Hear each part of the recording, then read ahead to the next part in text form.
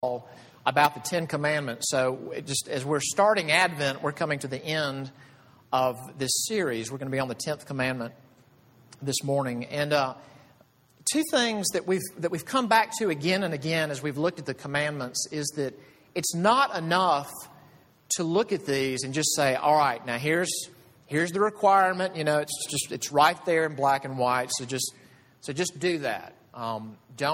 Don't use God's name as a cuss word. Now, do that. And, don't lie. Go do that. Yes, I mean, the commands are commands, and they are about behaviors. But there are bigger things at stake, and it's actually the Bible that draws that out, especially in the New Testament. And a couple of things we looked at have been this. Number one, Jesus comes along. This is at the beginning of his ministry. It's in the Sermon on the Mount, as we call it.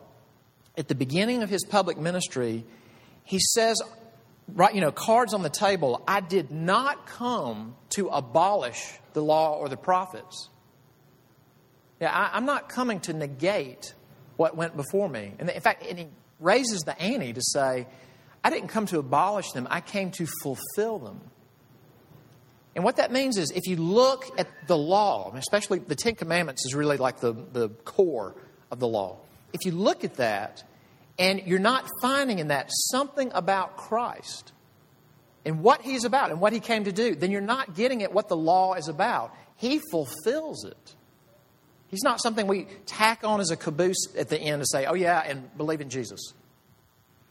But the other thing is this, is that the New Testament says that the law, it's actually a verse that's hard to translate. Some translations say that it's like a tutor or it's like a guardian. But the image is this, that the law is like an authority figure who comes alongside a pupil and leads the pupil to Christ. Meaning, the law does something painful on the front end. It finds us out. And the metaphor in the Bible is that it's a mirror. And as I've said before, it's not like the mirror in your bathroom where maybe you like the light and you go, I don't look that bad. It's like the department store, harsh overhead light, full-length mirror. Here's the deal of how you actually look. And that's hard, but the beautiful thing is this, is it's showing you, do you see why you need Christ? Do you see why you need Christ? If you think you're beautiful, you will not feel your need for Him. But if you see the actual condition, there's good news, and it leads you to Him. Now, as we end this last command, think about this as we're thinking about, that mirror, that metaphor, is that the first commandment and the last commandment are very similar. I mean, these commandments are brilliant. If I can put it that way, they're brilliant. Because the first commandment and the last commandment deal with things that are unseen. First commandment, have no other gods before me. You can have a visible idol, but really where that starts is inside where no one can see. And so does the last one. And as we look at this, think about, it's not just saying that don't go out there and tell lies. And don't go out there and embarrass me, Israelites, by using my name as a cuss word. And don't steal other people's stuff. That would all be obvious. But he says this, I want you to do something that you could be doing, and I'd be the only one who could see it. Man looks at the outward appearance, but the Lord looks at what? The heart. The last commandment deals with the unseen because the unseen affects everything else. Exodus chapter 20, verse 17. You shall not covet your neighbor's house. You shall not covet your neighbor's wife, or his male servant, or his female servant, or his ox, or his donkey, or anything that is your neighbor's.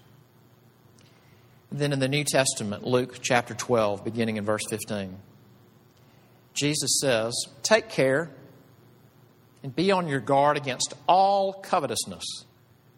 For one's life does not consist in the abundance of his possessions. And he told them a parable, saying, the land of a rich man produced plentifully. And he thought to himself, what shall I do? For I have nowhere to store my crops. And he said, I will do this. I will tear down my barns and build larger ones, and there I will store all my grain and my goods. And I will say to my soul, soul, you have ample goods laid up for many years. Relax, eat, drink, be merry. But God said to him, fool, this night your soul is required of you.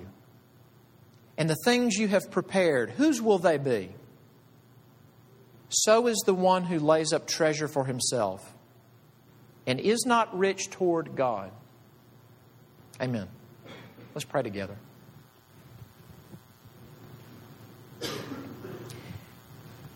Our Heavenly Father,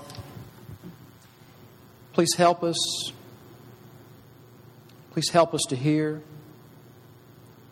We ask that our hearts would be good soil this morning for the good seed of your word.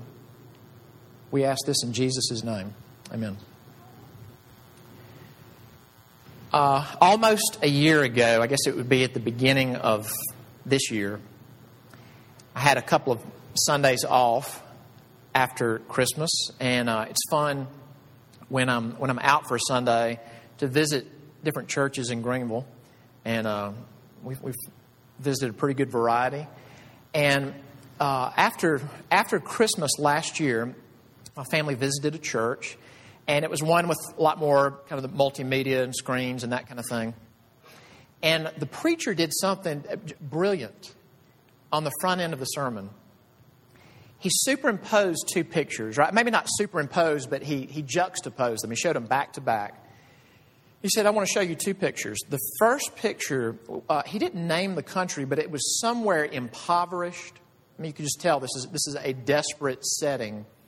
And it was a photograph of a truck delivering food and supplies.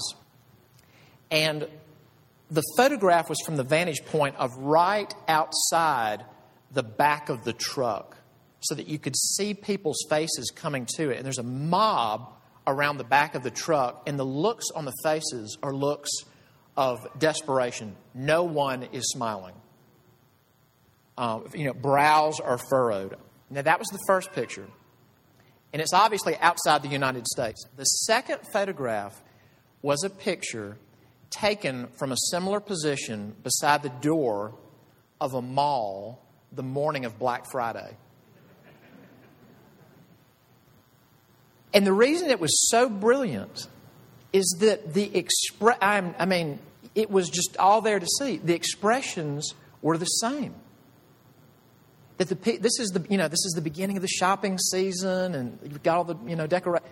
No smiles, no laughing, furrowed brows, serious expressions.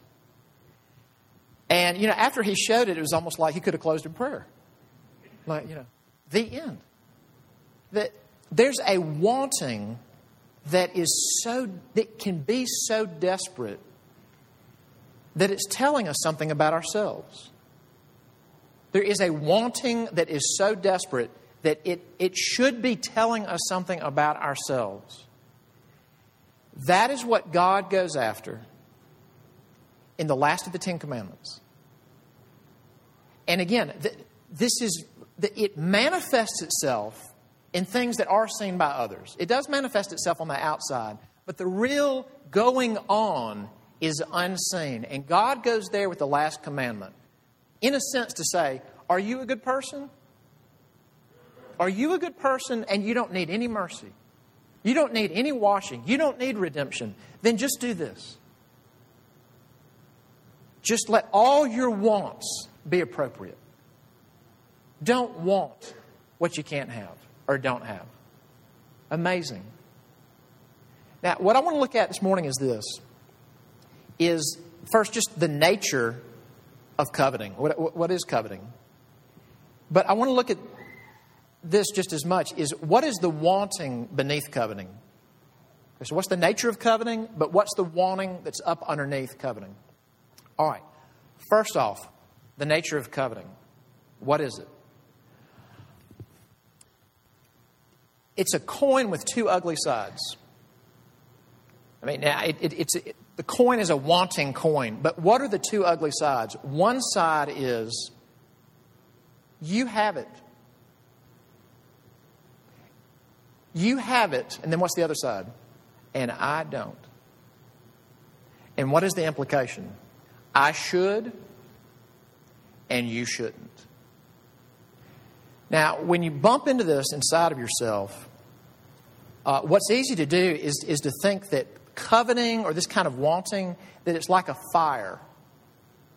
And that getting, securing the thing that I want will be like water that will put out my fire.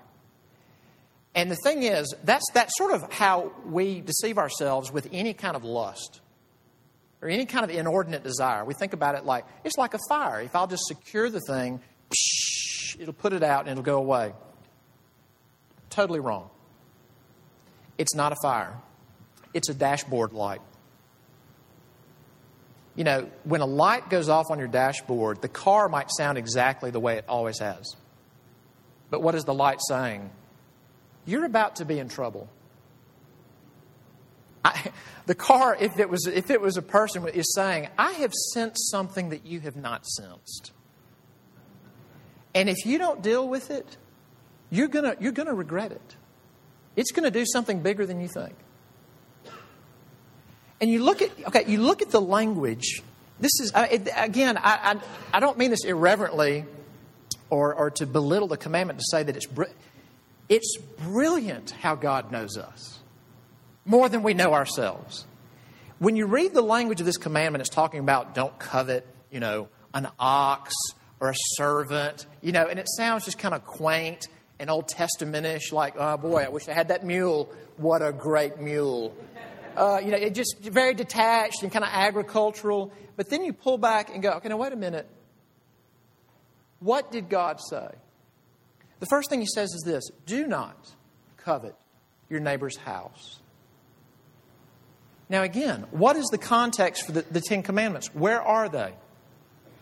They are in the wilderness. The Israelites just left Egypt. They are starting out this nomadic existence that they're going to be in for 40 years. They are tent dwellers. They don't have their own acres yet, and they don't have their own homes. And God, 40 years out, is already saying, I know you. I know you. You are going to make it across, at least your children are. They're going to make it in, and you're either going to build your own homes or you're going to inhabit Canaanite homes. And you, who had no homes, who maybe are living in a home that you did not build and benefiting from a vineyard that you did not plant, you're going to live in that home, and then you're going to look at your neighbor. And you're going to begin comparing. And do you see how insightful this is? That's the first one. And then what's the next one? Do not covet your neighbor's wife. Do not look at your neighbor's spouse and say, if I had her, if I had him, I would not have to deal with this. And how did he get that? How did she get that when I have so much to bear anyway? And then this marriage just makes it more difficult. Do not do that. And then he does start listing the real Old Testament sounding things like, their fields and ox and the servants and things like that. What is that? What was an ox? It was a capital generating machine. It was how you built possessions and wealth and harnessed the potential of a field. It's how you built capital. You pull back and you look at this very Old Testament sounding language and you go, okay, what did God just hit on? You want to be happy through things. You want to be happy through a house and the possessions in that house. You want to be happy in romance, in a significant other. You want to be happy in work and success and achievement. And you are going to look at your neighbor with needy eyes, and it's going to sabotage the love that is supposed to be between you and your neighbor. Remember, these last commands are about loving your neighbor, and that's who the commandment talks about. Now, when we hear this, The tendency is to think, you know what? That's right. I don't like the sound of that. It is ugly. And what we've got to do is to be content with what we have. Is to realize that we don't just have enough, we have more than enough.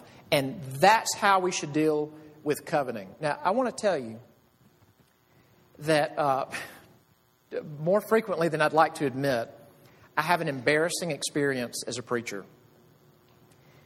And the embarrassing experience is that I'm studying for a sermon, and I finally realized something about a passage of the Bible. What's embarrassing is that it's not like this incredible insight with like this inner Jedi knowledge that almost no one's ever possessed to see. What's embarrassing is when you realize what it has always said in black and white. It has been there all along in black and white. I have a hero who was a German New Testament scholar, and anything else beyond that would bore you to tears. But he said that it is the number one task of the theologian or the biblical student to see what is there. What hit me this week that I have read it out loud, I have read it silently to myself, and it never dawned on me what Jesus said in that other passage we read from Luke. Jesus says, I'm going to tell you a story about coveting because I want you to avoid all coveting. He says there's a guy. You can already tell he's going to be, in a sense, the bad guy, the negative example in the parable. And what does the guy do? He's very successful in his farming, a lot of crops, built wealth, so much so he doesn't have room to store it. He builds bigger units of storage to hold all the grain and crops and everything. And then he goes home, and what does he say to himself? And this is what unnerved me, because it's always been there. He said to himself, you have ample goods. Enjoy them. And what made my jaw drop is that I think that's how I define contentment. That to be content is to say, I don't just have enough, I have more than enough, and I need to enjoy what God has given me. That's exactly what he was doing. What does the word ample mean? I don't just have enough, I have more than enough. Now enjoy it. And it is to that man that God comes and says, fool. That is very unnerving. Because on the one hand, the Bible does say, be content with what you have. The Bible would show us that we do have more than we need. But is just knowing that, will that really go to the heart of coveting? And apparently, the answer is no. And then what is the indictment that God gives to the man in the parable? God comes to that man and says this, or at least Jesus, wrapping it up, says this. You have all these things, and you are not rich toward God. What does that mean? When you think about when a man and a woman fall in love, and whether it's on the front end where they're just, so taken with each other, or whether it's years and years and years and years maybe into being married to each other, that you'll hear a couple say, we have something very special. And what they're saying is, we have something that is rich. That we're rich toward one another. And if we lose jobs, lose possessions, let's say we lose a child, we're rich. And God is saying, you know what? You can say, I've got more than enough. In fact, I've downsized. I have scaled down, and it's just right. I like it. I just want to sit and eat and drink and be merry. If you have that, but what transpires between us and God is not where we could say, we have something special. Then the indictment is that we are fools. What is the wanting that's up underneath coveting? What is it? I want to read you a passage. This is from the Old Testament. It's from the prophet Jeremiah. And God talks to the universe. Talks to all the constellations and the stars and says, listen to this. Listen to what my people have done. They've done two things. He says, be appalled, O heavens, at this. Be shocked, be utterly desolate, declares the Lord.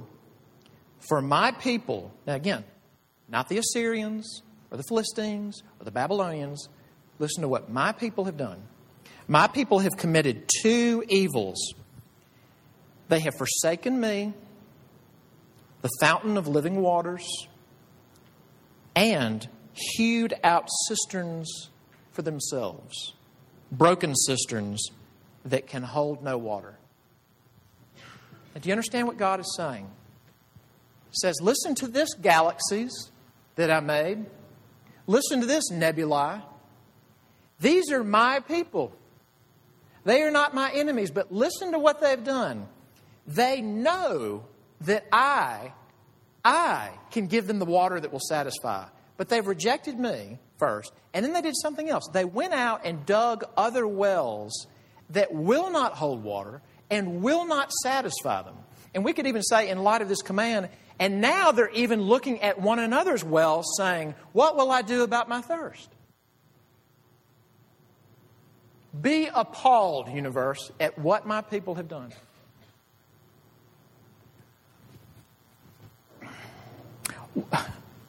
Why is this even feasible?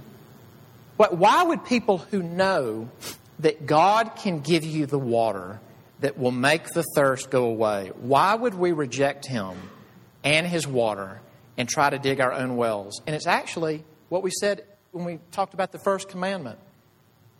God made an amazing earth. It's amazing. And He filled it with amazing people. You are amazing. The more I know you, I'm struck that you are amazing. And the world's full of amazing things. My very dear friend, I was talking to him on the phone this week, and he had been at a birthday dinner for his brother.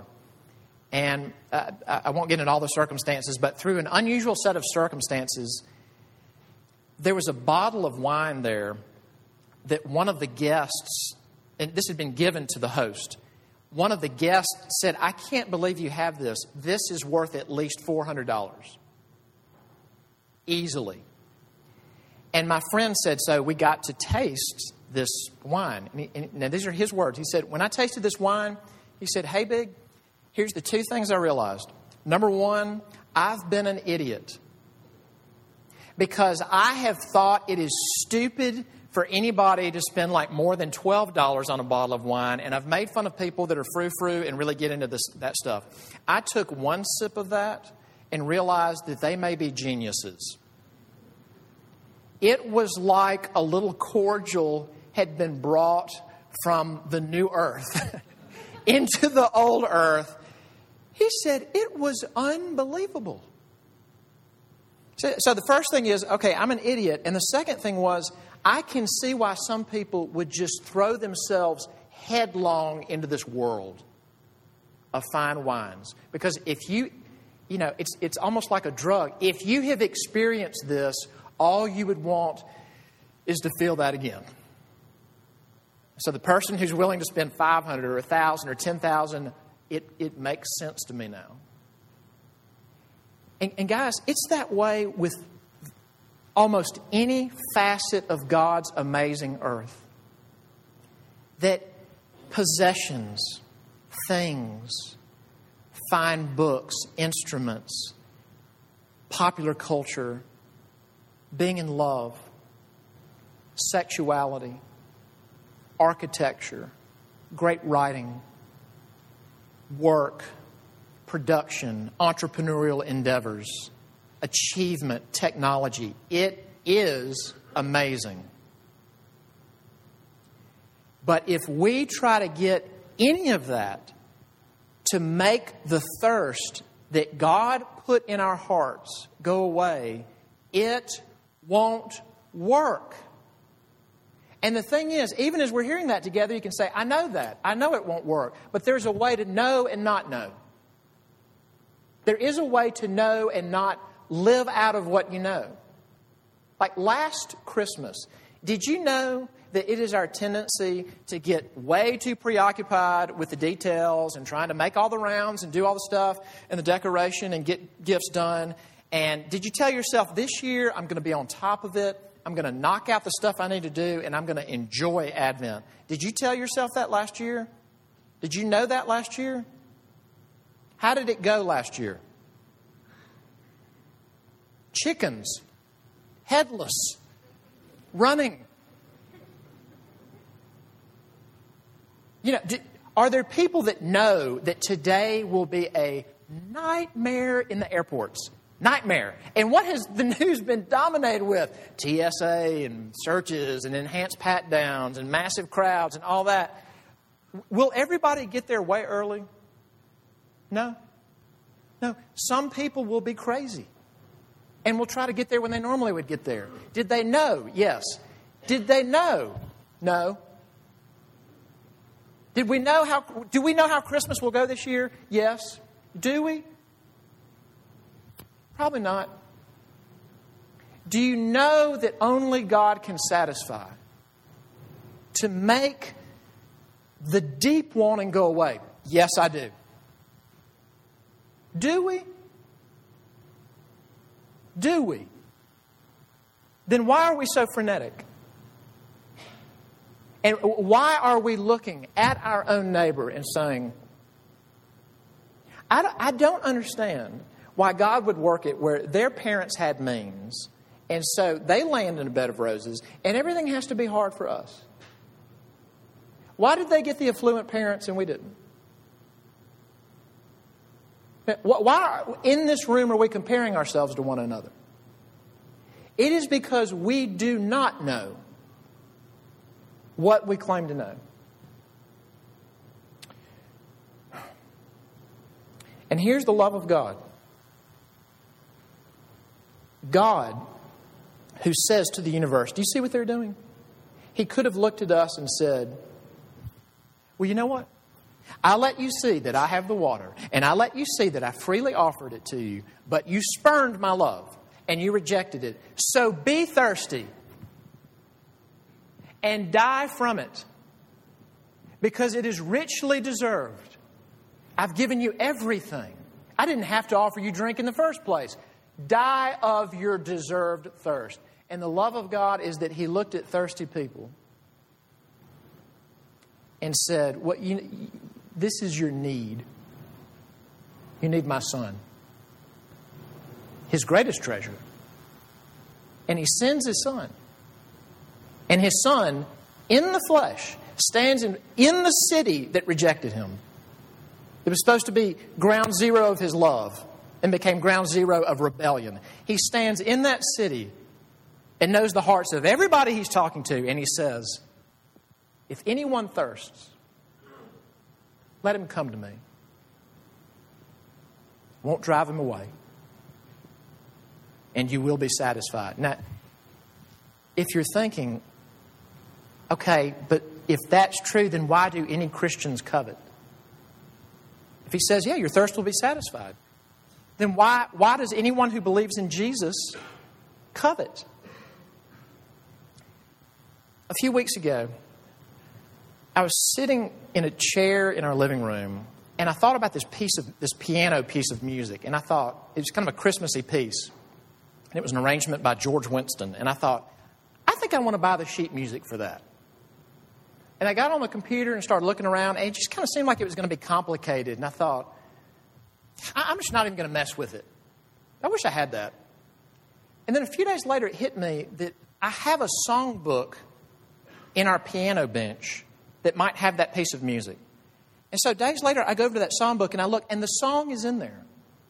Now, what could be more ridiculous than the spectacle of a man sitting in a chair going, I wish I could have something, but I can't.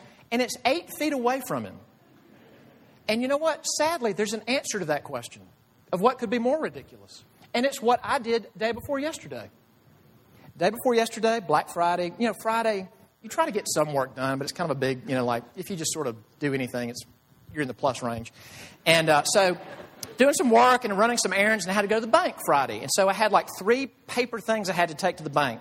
So I'm trying to get out the door and trying to make sure I've got all my stuff. And I'm about to walk out, and I thought, I need my cell phone. And I'm walking around, and I'm looking for my cell phone.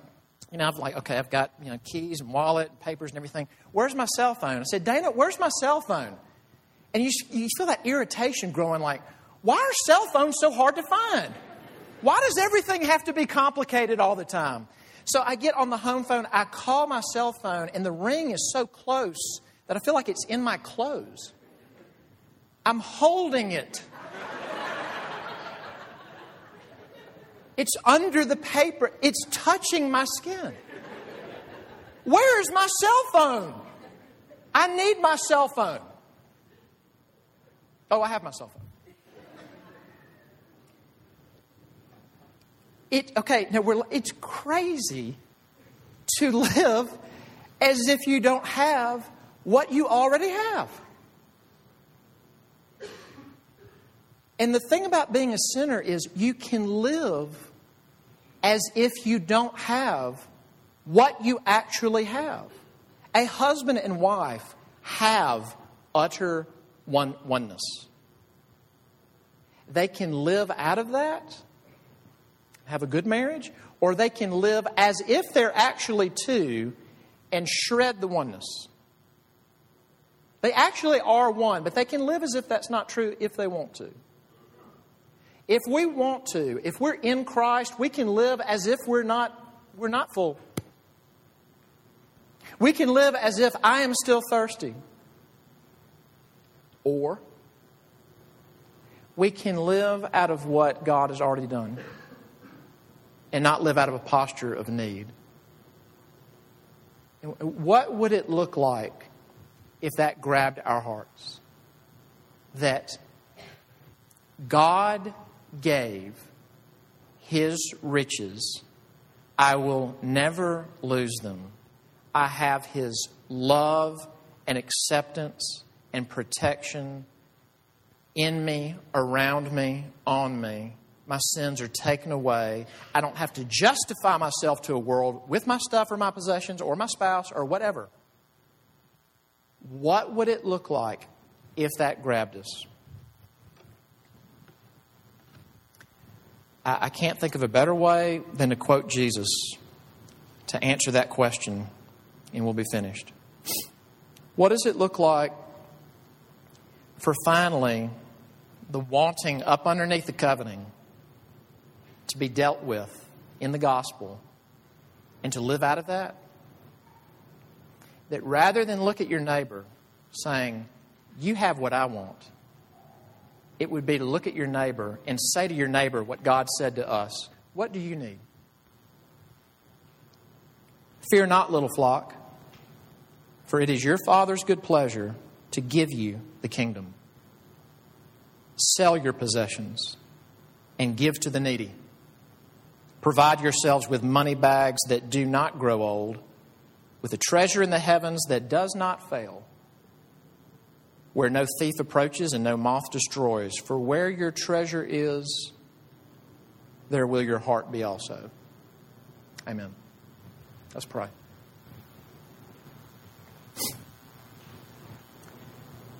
Our gracious God, we ask that this morning, if we are poor towards you, that you would give us eyes to see and ears to hear riches through knowing and trusting Jesus.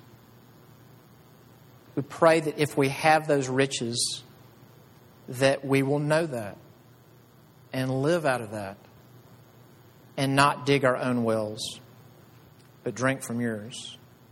We pray this in Jesus' name. Amen.